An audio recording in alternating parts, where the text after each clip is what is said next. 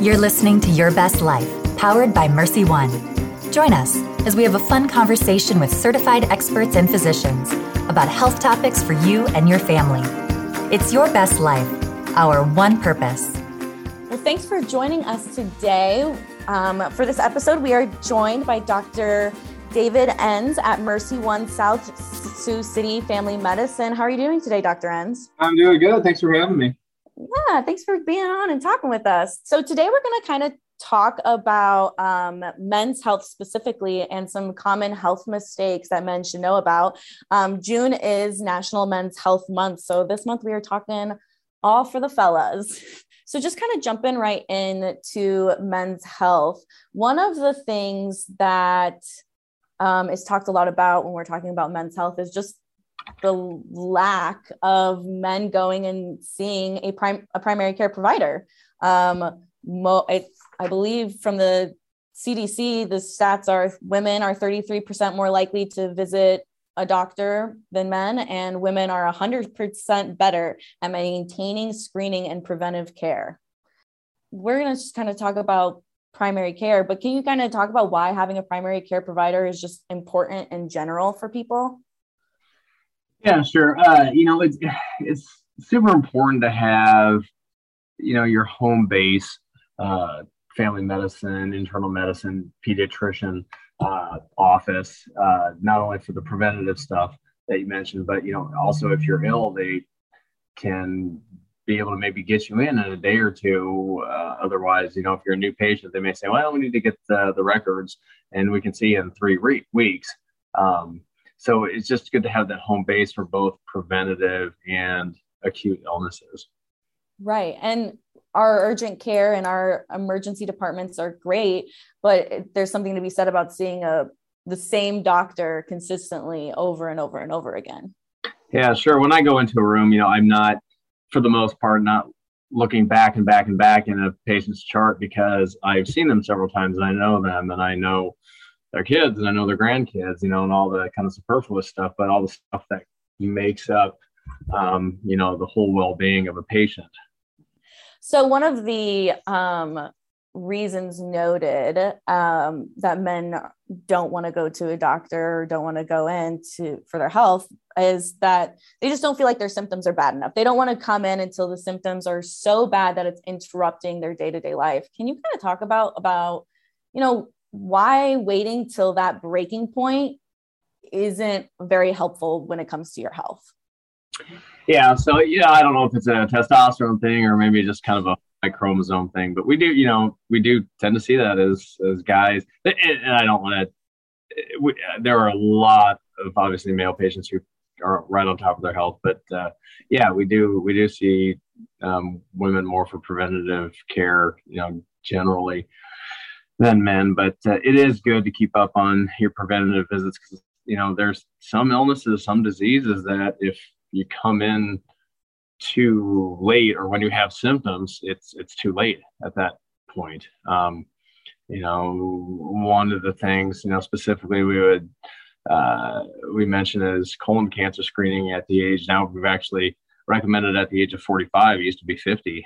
So with a colonoscopy or a Cologuard, which is an at-home test, early colon cancers with a colonoscopy can be removed by the GI doctors, and that's it. And they say, well, we had an early stage cancer, we removed it, see me in 3 years. Whereas if you let that grow to the point where you get symptoms such as bleeding, when you go to the bathroom, well, maybe it's already spread in stage 3 and stage 4, and now you're looking at big surgery, chemotherapy, and, even worse. And for other conditions, like say, I don't know, diabetes or anything that can relate to your heart, when you push that kind of stuff off, that can also have kind of a negative effect, right? Yeah. And we get fooled too, even being in the medical profession, not all diseases or conditions present kind of classically. Sometimes, a massive heart attack could present as, indigestion in some people, or, they might get kind of what they would consider, acid reflux, where instead that's a heart problem. kind of tied into it, but I am kind of going to move from the topic. But erectile dysfunction is a common health problem that it affects men. And I know that ED can kind of be a precursor for other health concerns as well, like having a heart condition. Can you just kind of talk about what erectile dysfunction is and, Sure. just how it can be a precursor? Yeah. Yeah. Several different causes of erectile dysfunction. The main one would be, lack of blood flow. As we get older, men don't have the blood flow to the vital parts, kind of leading to erectile dysfunction. You mentioned on the precursor to heart problems that the kind of important thing to consider is, the arteries that go to the penis are the same size as the arteries that wrap around the heart. So if you've got plaque in, your penile arteries causing erectile dysfunction, there's probably a pretty good chance you're having plaque around those heart arteries. And I guess kind of tacked on to that, I feel to kind of go with the other, some men don't want to go in, it's not bad enough, so they kind of just like suffer in silence. What do you say to that? Like, how, if somebody says that to you, how would you respond? Well, we're in the modern day of medicine. So pretty much any condition that exists or that we have a name to, there's a treatment for. And, there's, several medicines out for erectile dysfunction. But, if the thing to remember is, you touched on the heart issue, is things such as, high triglycerides, bad cholesterol can lead to erectile issues. Diabetes is the classic one. Especially if I see a younger person and they're having erectile issues. At that point, I'm thinking, okay, this gentleman's 30 years old. He's having these issues. This shouldn't be purely erectile dysfunction. What else is going on here? Is it a diabetes issue? Is his blood pressure through the roof? Is he a gym rat and he's taking a bunch of supplements that is affecting different aspects of his body? So, a lot of times that, erectile dysfunction is one condition that does hit home with men. A lot of times that'll be just purely what I'll see a patient for visit-wise, but it opens up a door of, hey, we need to look into these things further. And then a lot of times we, uncover some issues. Yeah. Like you said, diabetes being a common one that's related to it. Kind of just jumping right in, talking about men's health and diabetes, diabetes is rampant across the whole country for both men and women. So how does it present differently in men? Does it affect, how does it affect the body in men? Yeah, sure. We, being a primary care clinic, I would venture almost, at least a third and sometimes even half of my day is seeing patients with diabetes. It's a very prevalent problem. It can present in a kind of myriad of ways. The classic would be patient would come in and say, I've been very thirsty lately. Gentleman may come in and say, I've been going to the bathroom 6 times at night, and normally I can get through the day. Unexplained weight loss, a lot of times is kind of a harbinger of the condition, as your body, in an effort to try to lower the blood sugars, will pee out sugar, and because you're peeing out so much sugar, you're losing weight. So when I have somebody come in and that may be their only sign and say, doc, I'm just losing weight like crazy, but I'm not doing anything, then that's one of the things we want to check into. Right. Absolutely. Because rapid weight loss like that does not necessarily mean you're being healthy, right? I mean, it can be a lot of other things, cancer or a thyroid condition, but diabetes is definitely one of the things we look at. Right. Absolutely. So I'm going to kind of switch gears, Anya, and I kind of want to talk about alcohol. So when I was doing some research, this was coming up a lot. So one of the statistics that really sticks out to me from the CDC is men are almost 2 times more likely to binge drink than women, and binge drinking being having five or more drinks on an occasion. What are the health effects of alcohol and binge drinking on the body? Yeah. Well, I mean, obviously the short-term acute effects are any of the problems that can arise from being inebriated after binge drinking, terrible decisions, the rate of falls goes up, orthopedic trauma. But long-term effects, if, it's done on a regular basis, we classically think, okay, the liver is what's affected with alcohol, but people can get heart disease with long-term alcohol use. They can actually get a form of congestive heart failure. Sometimes that's reversible with ceasing of alcohol, sometimes not. It can affect the pancreas. It can cause inflammation of the pancreas called pancreatitis, which can be very debilitating and very chronic. And even after stopping alcohol use, we'll see later on, depending on how much liquor or beer was imbibed in with binge drinking and other drinking disorders, we can see a form of dementia later on in life, where it kind of looks just like Alzheimer's dementia. But the alcohol has, for lack of a better term, kind of pickled the brain over the years. And then when you get to a certain age, you just can't handle that anymore, and you get this dementia picture. I also found it very interesting in the same study that I was reading, that I got that fact from. They actually called out the Midwest, that people in the Midwest are more likely to binge drink than other places in the US. Yeah, no, I've seen those articles, and, you can go back to college, like in Men's Health, you look at the top 10 party schools or the top, alcohol consuming schools. And it seems like there's always an Iowa or Nebraska college there somewhere. And, some people will say, well, it's because there's, lack of nothing to do, on a weekend, and then, minus 10, and what else, we're going to do. But that's kind of a poor excuse, but it's pretty, it's prevalent everywhere, but it's, like you had alluded to, we see it a ton here. Yeah, we do. We see it a lot. And how does mental health, or how does alcohol play into mental health? Because that's another huge factor in men's health. Yeah. So, short-term solution type thing, but long-term problem. If it can lead to depression, it can worsen existing depression. A lot of times people use it as kind of a Band-Aid to get feeling better for a while, but that's really all it is. And then it can definitely worsen depression. Right. Yeah. I know that when talking about depression and suicide, men's health is obviously a huge factor in that, because of the statistics surrounding men and depression and suicide. So what are some common things that you see that men face when around mental health that you talk with? Yeah. A lot of times when a guy will come in, he won't say he's depressed, per se.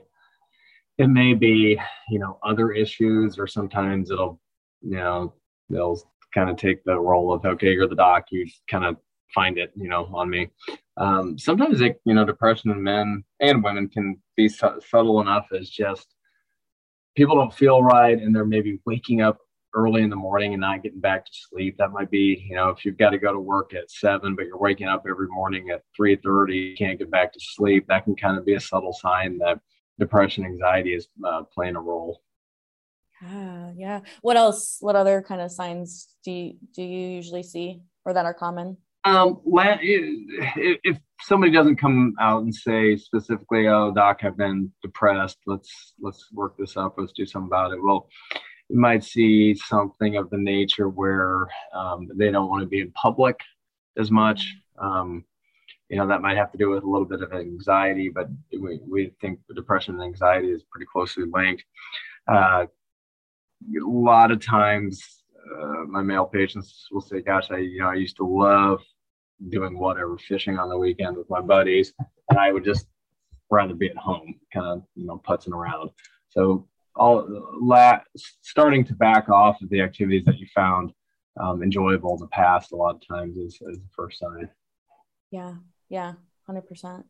I'm gonna jump again, a little change of topic. I was wondering if we could talk about skin cancer. One, June, for us here in Iowa, is a great summer month. And when it's not raining for 2 weeks straight, we get beautiful, warm sunshine. So I was just kind of wondering, like, some of the stuff I was reading, skin cancer can affect men more than women, but it's just like incredibly prevalent to begin with. One of the most common types of cancer and for everyone. So I was just kind of wondering if we could talk about it. Yeah. So it's, I think from our end, we're seeing it a little more prevalent here. The ozone layer is just, every day it's not getting any stronger. And I think the awareness of sunscreen is better now than it was 10 years ago, better now than it was 20 and definitely 30 years ago. But, whether you're outside doing summer activities or, being outside for 4 hours watching your kids play baseball, there's people are tending to get a fair amount of sun exposure, which is, obviously a big risk factor for skin cancer. Right. And I mean, just here in Iowa, we have 2 seasons, right? We have winter and we have construction season. So all those construction workers and our farmers are outside all day. Yeah. Yeah. So it's important, especially, if you're a farmer and the hair's getting thin on top, and even if it's not, it's good to have a hat on. The big spots that we look for on exam are the things that protrude from face, nose, ears. Those very common spots for cancers to develop. Somebody's a truck driver, a lot of times they'll stick that left arm outside their window, and statistically there's more skin cancers on left arms, than right arms, just because of that. Wow. So yeah, it's just it's important, to do a monthly skin check on yourself, especially during the summer months, and make sure moles that have been present aren't changing in size, and then you don't have any new ones that arise. Yeah, absolutely. Now, there are always people in this world who are like, I don't need sunscreen. I don't want sunscreen. I burn once and then it turns into a tan and it's fine. Yeah, having a tan has no protective value. I mean, if you have very fair skin, the common, fair skin and red hair, you are at a higher risk for skin cancer. But no, the old adage of I turn into a crab, red crab the first time out, and then I get a nice crisp on me and I'm good.